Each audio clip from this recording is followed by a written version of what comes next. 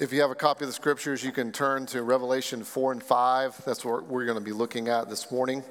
I'm going to do somewhat of a longer introduction than I normally do, and so bear with me. As you're turning there, and eventually we'll get to read the words on the screen behind me, but I want to recap and kind of make sure we're all on the same page of what we're doing as we look at Revelation together from the beginning of January through June. So remember, this is our framework. Remember, if you're looking for one statement to summarize the book of Revelation, it is this: God always finishes what he starts. So if you want to know what Revelation is about, that's it in one sentence. God always finishes what he starts. You might remember this quote that we haven't mentioned in a few weeks, but this is a description of the entire book of Revelation, and this will be our experience for all eternity. This quote comes from an African theologian named Augustine that lived around the year 400. And I hope that you will listen to this. I hope that you will take it in. If you're a note taker, text me, call me if you don't get this quote and you'd like it, because I'd love for you to have it and meditate on it and think about it. This is a summary of Revelation. This is a summary of your eternal life. All will be amen and alleluia. We will rest and we will see. We will see and we will know. We will know and we will love. We will love and we will praise. Behold, our end, which is no end. Amazing. Remember as well, as we think through our framework, that last year we spent the whole year working out the four-part story of Scripture, if you remember that. So this year we are expanding and understanding in greater detail the fourth part of the story, which is restoration.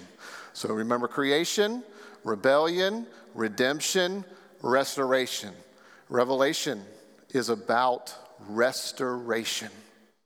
So we can understand God's four-part story in expanding and blowing up the idea of restoration. All right, one more thing. So where have we been so far? So that's the framework for understanding Revelation. So where have we been so far? So if you look back at chapter 1, you might remember this is what we talked about in chapter 1. And this is really important to say because you've got to feel, and I mean that, and you've got to think and sense the cumulative effect of this book, especially as we come to Revelation 4 and 5 today. You have got to intellectually and just, you have to feel the cumulative effect of where we are in the book. So in chapter 1, it tells us that Revelation was written to be a blessing. Look at verse 3 of chapter 1. So if you've read it, if you've heard it read, if you're following what it says, God intends Revelation to bless you. This book is supposed to bless you. So if you have ever heard any teaching on Revelation and it has produced fear in you or terror or over concern about what you think is bad that's happening in the world, you've missed it. This book is meant to bless God's people. Whether you read it, whether you hear it read, or whether you do it. Blessing.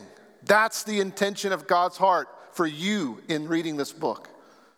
Verse 19 tells you that this book was written about the past, present, and future. So if you've ever heard teaching on Revelation that says that Revelation is all about the future, you've missed it. If you've ever been taught that Revelation has already happened, which is a teaching in the Christian church that some have held, it's not a Christian teaching, but it's espoused in the Christian church at times, that's wrong too. John writes to tell us about the past, the present, and the future. And finally, the first phrase of the first chapter of the first verse is telling you the purpose of this book. Remember what John says? This is the revelation of Jesus Christ. He's billboarding it for you and me. One revelation.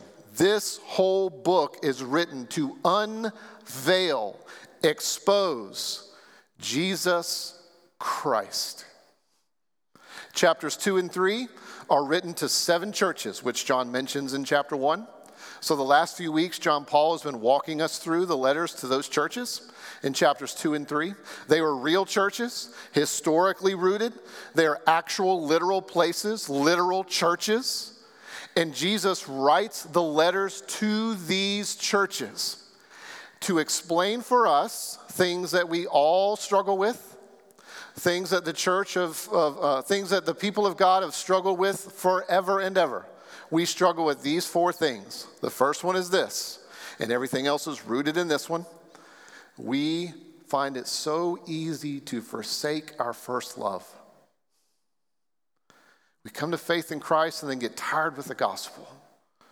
It's easy for us to forsake our first love. We struggle with clinging to Christ and the gospel. The other struggles we have are these. We struggle to believe. We struggle with false teaching. In other words, we struggle to believe things that aren't true about God or his church or the gospel of the world. We struggle with the idol of comfort. And we struggle with the idol of self-sufficiency. These letters written to the churches are expressing where we struggle. So this morning we pick up in chapters 4 and 5. And I hope that gives you a little bit of a framework that John Paul's been reviewing every week. So I'm doing the same thing so that you understand the framework and you understand where we've been so far in chapters 1 and 2 as we look at chapter 4 and 5. So I'm going to read the first few verses of chapter 4 and the first few verses of chapter 5, and then I'm going to pray, and then we're going to dive in. But before I do that, I have one announcement. Many of you know that John Paul's last Sunday will be the 28th of March of this month. And so on the 21st, if you notice in the church-wide email, we're having some drop-in get-togethers so we can say goodbye to the Watson family. So on the 21st of this month, from 4 to 5:30, you can come to my house. And you can say your goodbyes to the Watsons in case you're not going to be here on the 28th and just hang out with them. We'll have dessert, that sort of thing. And then from 6:30 to 8 on the 21st, so you got two options, 4 to 5:30 in my house or 6:30 to 8 at the Gross's house. The addresses are in the church-wide email. We're going to have dessert. We're going to hang out in the front yard, the backyard, porch.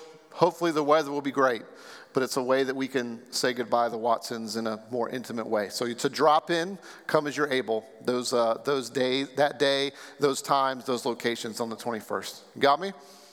I know it's a lot of information this morning. All right. Would you stand? Let's stand for the reading of God's word. I'm going to read chapter 4, the first few verses, and then chapter 5. This is God's word. Listen to this. After this, I looked, and behold, a door standing open in heaven. And the first voice which I had heard speaking to me like a trumpet said, "Come up here, and I will show you what must take place after this." At once I was in the Spirit, and behold, a throne stood in heaven, with one seated on the throne. And he who sat there had the appearance of jasper and carnelian. And around the throne was a rainbow that had the appearance of an emerald. Around the throne were 24 thrones, and seated on the thrones were 24 elders, clothed in white garments, with golden crowns on their heads. From the throne came flashes of lightning and rumblings and peals of thunder. And before the throne were burning 7 torches of fire, which are the 7 spirits of God. Then I saw in the right hand of him who was seated on the throne a scroll, written within and on the back, sealed with 7 seals. And I saw a mighty angel proclaiming with a loud voice, "Who is worthy to open the scroll and break its seals?" And no one in heaven or on earth or under the earth was able to open the scroll or to look into it. And I began to weep loudly, because no one was found worthy to open the scroll or to look into it. And one of the elders said to me, "Weep no more. Behold, the Lion of the tribe of Judah, the Root of David, has conquered, so that he can open the scroll and its 7 seals." And between the throne and the 4 living creatures and among the elders, I saw a lamb standing as though it had been slain, with 7 horns and with 7 eyes, which are the 7 spirits of God sent out into all the earth. And he went and took the scroll from the right hand of him who was seated on the throne. Would you pray with me? Lord, help us to gather to worship. Help us as we gather to worship, Lord, by decreasing our desire to show up so that we can learn more self-sufficiency. decrease our desire to be self-sufficient, and increase our desire to be dependent on Christ. We pray this for your glory and our good. Amen. You may be seated. The 2 points we're going to look at this morning are these. Don't just do something, stand there. You're going to hear this a lot over the next number of weeks. Don't just do something, stand there. And secondly, don't just stand there, do something. Got it? That's where we're going this morning, those 2 points. Remember, Revelation is not like other books. You do not interpret the book of Revelation like you do your Suddenlink bill or your CenturyLink bill. You don't look at it that way. You don't interpret it that way. Revelation is a picture book. It is not a code book where those that are the smartest can crack the code and tell you the secret meaning. It's not a code book. It is a picture book. And it is a picture book that communicates images, image after image after image. And the images are meant to go beyond our intellectual, are meant to go beyond just simple intellectual engagement and get deep down into our hearts and fire up our emotions and fire up our imaginations. These images are meant to be more powerful than a simple propositional statement. They're meant to hook us at the deepest possible level so that we don't just know something intellectually and we don't just think in terms of propositions, but all of who we are is engaged in thinking about these images so that our minds and our imaginations are on fire. So that our imaginations are exploding with love and thanks and worship as we understand the image. So we think about this, first of all. Don't just do something, stand there. Remember, John has just written these letters that he got from Jesus to the 7 churches. And after finishing those letters and what he said in them, you'll notice verse 1 of chapter 4 says, "So a voice came to me, the one like the trumpet." He's referring back to chapter 1. And this voice comes to John and says, "Come on." It's as if John was in this state of pausing after he had written these 7 letters, and he saw this open door, and he wondered, should I go in or should I not? Is it right for me to go through the door? I mean, it's open, it's unlocked. Should I go in or not? And he seems to kind of be stuck. And this voice comes to him and says, "John, come on in. Come up and see. Let me show you what is here." So John goes through the open door. And when he gets to the open door, this is what he sees: a throne. And what he sees on the throne is God. And he sees God there, and there are rocks and stones like jasper and carnelian and emeralds, and we'll talk more about those later. But around the throne are these stones because God's presence is there, and God is holy, and God is righteous, and God is full of glory. And these stones are meant to catch the light of God's presence and reflect and emanate who God is in his being everywhere. You know, that's the purpose of stones, right? To catch light and reflect it and refract it so that things look more beautiful, so that the more you look at a diamond from a different angle, the more glorious it is. These stones are magnifying the presence of God. And around this throne is a rainbow, which reminds us that God is not only glorious, he's not only perfect in his being, but the rainbow reminds us of God's utter, absolute faithfulness. Remember when the flood came, remember that? Remember the rainbow, which was declaring that God loves creation, that he has a plan for creation, and he has a plan for his people. And his plan for his people is connected with his plan of creation so that everything will be restored. God always finishes what he starts. And the rainbow is meant to remind us of his faithfulness, to take us all the way back so that we might remember for thousands and thousands and thousands of years, God has been faithful. But when you read through these two chapters, what you notice is that there are these concentric circles around the throne. The first is a smaller circle around the throne, and that small circle is made up of 4 thrones. And who's sitting on those 4 thrones are these creatures. You have the lion, you have something like an ox, something like the face of a man, and an eagle. It's meant to communicate that around this throne are the living creatures. These creatures are representative of all of creation, such that the lion is known for being the head of the food chain, kingly.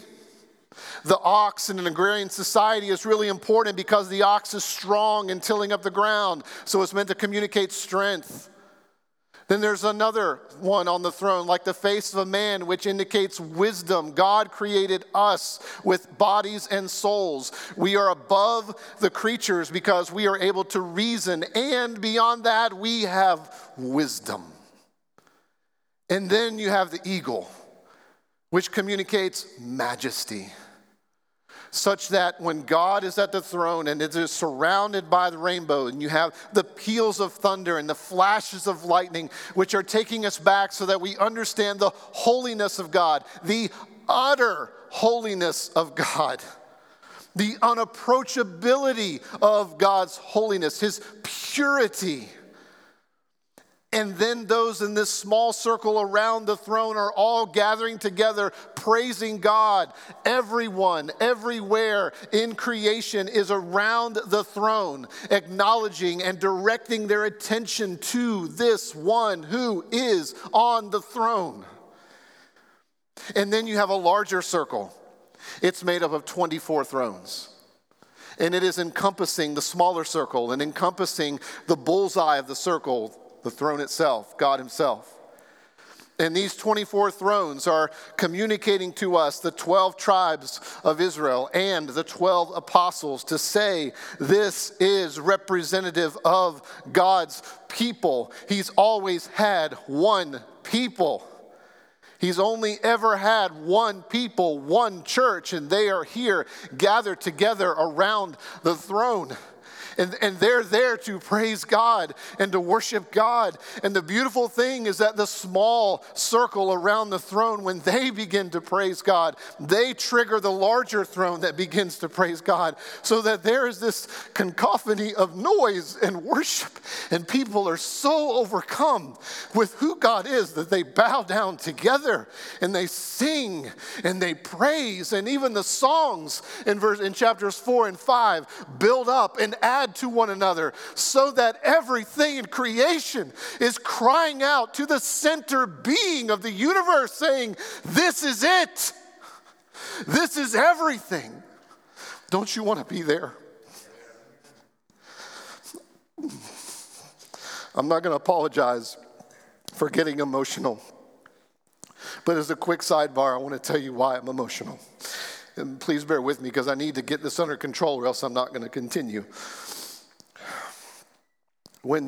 The reason I'm emotional is because, give me a second, please. When Jenny's grandmother died, Jenny's mom was with her, holding her hand. In the moment that Jenny's grandmother took her last breath, Jenny's mom said to her, "What do you see? What do you see? Tell me what you see." Because she had just read Revelation 4 and 5 and knew that that's what she was seeing. So it's hard for me to read this and think about it without the deep recognition of this is what I will see one day. And you too in Christ. So I don't apologize for getting emotional, but I want to tell you why. Because this is a profound passage, and I hope that I will have the wisdom, if I am beside your deathbed, that I read this to you and say, to close your eyes here is to open your eyes there. So all of creation itself is praising God and worshiping the way things are supposed to be. The sea is of glass and of crystal. It is placid. It is all rest. It is amen. It is alleluia. It is no longer faith. It is sight. It is knowledge. It is love. It is praise. It is the end, which is no end. And John sees this, and yet he also sees on the throne that there is, in the right hand of him who sits on the throne, a scroll. And the voice comes, "Who is worthy to open this scroll?" And there is no answer. So even in the midst of all this praise and this glory, even in the midst of this jubilation and adoration and worship and existence that is perfect and pure, John sees that there is a scroll and no one is worthy to open it. And it's in that moment that John begins to weep because he recognizes that in this moment he is absolutely helpless and absolutely hopeless. In and of himself, he can see that as glorious as this is, whatever is in the right hand of God is important and no one can take it out of his hand. But then a very wise, knowledgeable, devoted elder says to him, "John, there is one who is worthy." By the way, this was the apostle that Jesus loved.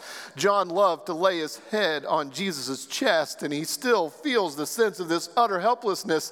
And the elder says to him, "John, there's one who's worthy." And John looks to the right of the throne. Remember, there's the throne and then the small circle and then the big circle. Well, in between the throne and the small circle is someone who's there, and it is Jesus. And he looks as though he was the lamb that was slain. He is the root of David. He is from the tribe of Judah. He is there, and he is worthy to take the scroll out of the hand of the Father because he was slain. Now, you might be wondering these questions in your mind. We'll answer them quickly. We need to keep moving. This is part 1 of 2, by the way, so we'll come back to these things that I didn't cover this week, next week. So you might have this question, what is this scroll and what does it mean? Well, the scroll is meant to communicate these. You can think of it this way.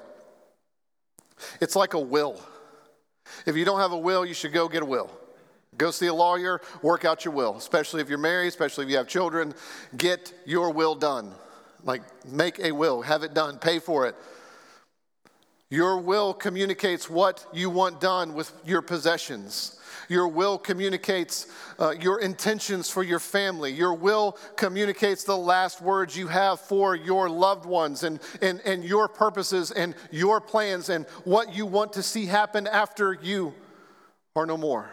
Which means the only way that a will can be broken open and read and understood is for that person to die. That's why Jesus is seen as the one who was slain, because his death is what breaks open the seal. His death is what takes the scroll, the book, out of the Father's hand and breaks open the seals. You see, the scroll is communicating the plans of God, the desires of God, what his intentions are for the world, his plans for the world, how to have relationship with him. All of your questions that are beyond our comprehension of understanding, they all are contained in this image of God's book, his scroll. So in other words, in order to understand God, you've got to have Christ. There's no other way to understand the living God than Jesus Christ. And there's no other way to understand God's will, God's plan, God's intentions, God's desires, except through Jesus. And this is telling us something profound about the gospel and the message of Christianity. And it is this: the message of Jesus and the message of Christianity is counterintuitive. It is the opposite of how we think. It's the opposite of how most of you function in your jobs every single day. In your jobs, you gain notoriety and acclaim and feel some sense of worth or meaning through your accomplishments, through your efforts, through being efficient, through bringing about the bottom line, to enhancing the bottom line, to getting things done, getting projects done, getting them done sooner than what was planned, through your accomplishments. But the gospel is counterintuitive. It's not about your accomplishments. The message of the gospel is that Jesus died in order to gain victory. The message of Christianity is that exaltation follows humiliation. The message of the gospel is that life comes after death. So if you want to understand the will of God, it's simply this: you have to die to yourself in order to find life. You can't find life by having a better life. You can't find life by enhancing your life. You can't find life by hoping that your good things outweigh your bad things. The way to the throne of God is by grace. It is through what Jesus has done on your behalf. It is because of his death and his resurrection that we have access to God. And that means every day, if you want to live out the gospel, it means you got to die to yourself. It means you got to die to your plans and your agendas and your power. And that's not easy to do. It's hard to live out your faith in a world that is full of just being a meritocracy. It's so hard because we have to perform, right? I have to perform. I have to study, I have to pray, I have to plan, I have to work all this stuff out. I have to perform. You know this, all of us do. But that doesn't get us anywhere with God. I'll never get to heaven because I preach a sermon. I'll never get to heaven because I counsel you and it's been helpful. That doesn't get me there. The only way we get to the Father, the only way we understand his plans and what he wants is through Jesus and his death and his resurrection. And that is where we get our identity. That is where we find our hope. That is where we have our worth and meaning. Anything else, futile. Doesn't work. Don't just do something, stand there. Take in that image and let it ignite your heart and your soul and your mind so that you realize afresh that salvation is by grace and what Jesus alone has done for you over and over and over, realizing it over and over and over in your life. And as that fires your intellect and as that moves your emotions and as that gets at your imagination, fulfill your calling in life. And that means don't just stand there, do something. When you read through these chapters and think about this image that John is giving us, I could imagine being in the first century and being in one of those 7 churches and thinking to myself, John, why in the world, God, why in the world are you giving me this vision? Why in the world are you giving me this image of the throne room? Don't you realize that people are hunting us down? Don't you realize that persecution is going on? You remember we talked about this persecution, the persecution in which one form of it was they would drill a hole in your skull and then pour molten lead in it? Or maybe you prefer being stuck on a stake, rolled in tar, stuck on a stake, and then lit on fire. How would that feel? By this point, Paul had been killed. Peter had been crucified upside down. John, you're giving me this vision, this image of heaven. What about life? Don't you understand I've got life going on, John? I've got things happening. There are people who want to hunt me down. Besides that, I'm trying to figure out how to make ends meet. Why in the world are you giving this vision? Shouldn't you be giving us a new strategy?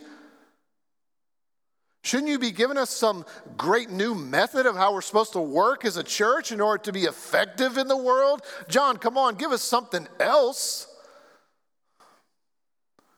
The reason why John gives his original audience this image is the same reason he gives it to us. Beloved, if you want to engage with this text and you want to do something as you read this passage, take this in. You need one reference point for your life, and this is it. You want to know what you're supposed to do with this? What you're supposed to do is have this as the one reference point for your entire life, because this image in 4 and 5, is the reference point for the entire universe. Now, this is not future only. This is now. This is past. This is present. Jesus is the ruling and reigning risen King.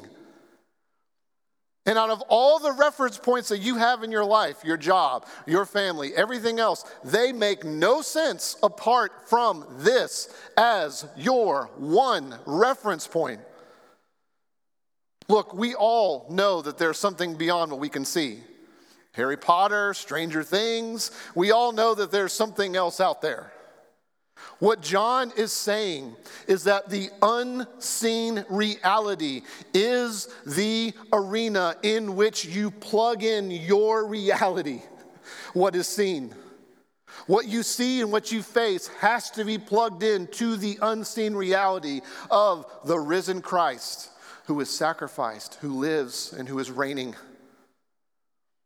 And that means that you must bring all of your life, everything, whether you are facing persecution or pain, or whether you are enduring a season of tremendous joy and hope, it must all be run through this one reference point.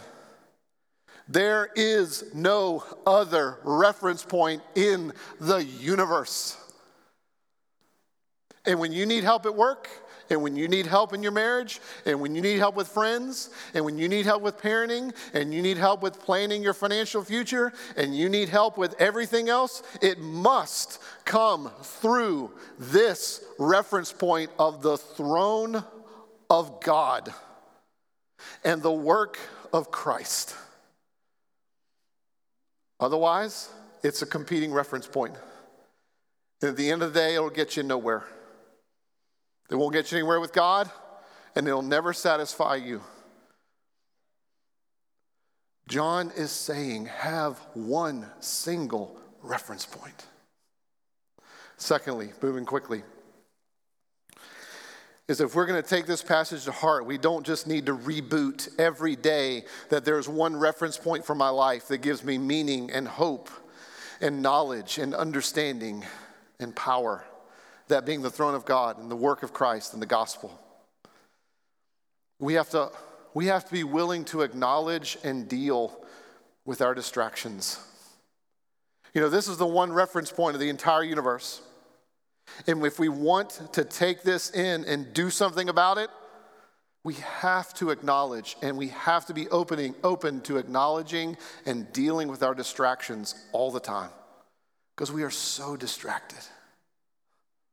We are so distracted from this, the throne of God, the sovereign God of the universe, the Lamb that was slain being our reference point.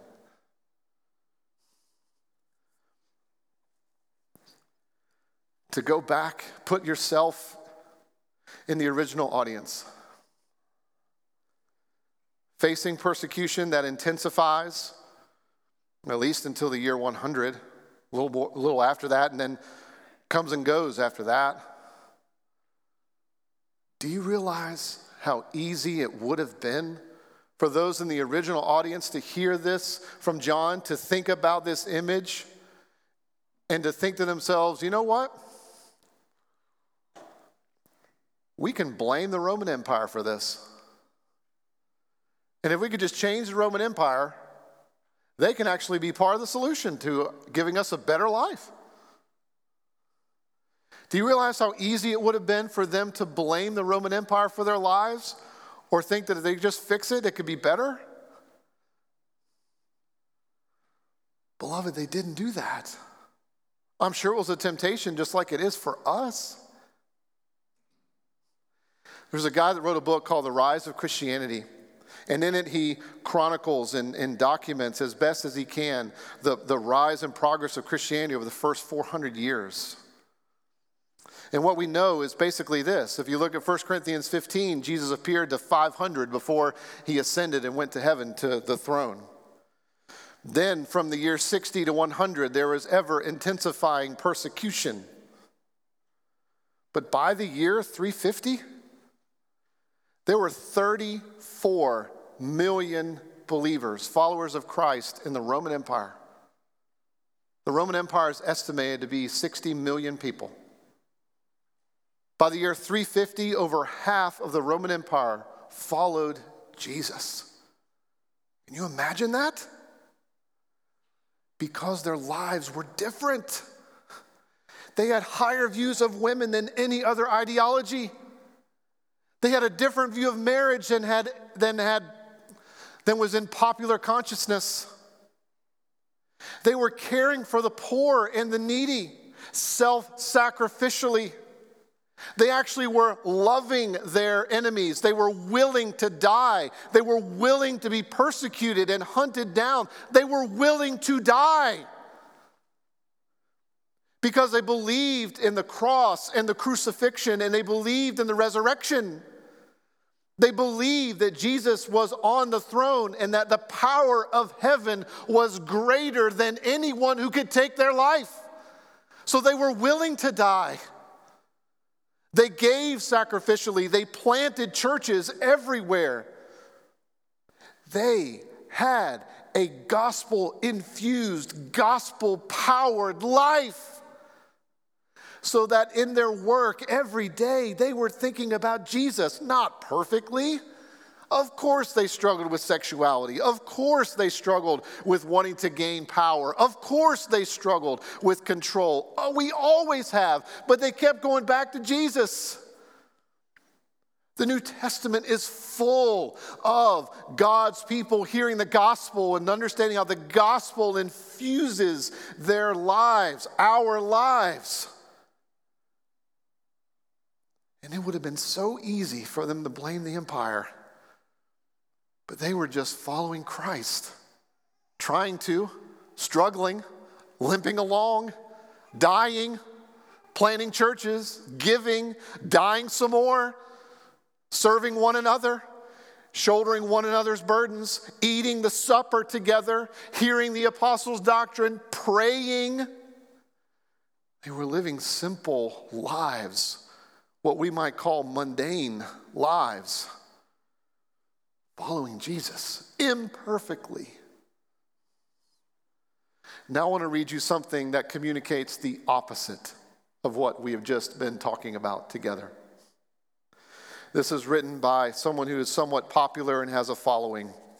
This is their advice on parenting. This is the opposite of what we've just been talking about. Set that up.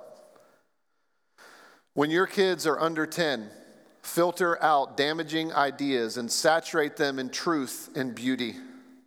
Once your kids hit middle school, you introduce them to and educate them about challenging and controversial issues so they slowly become experts.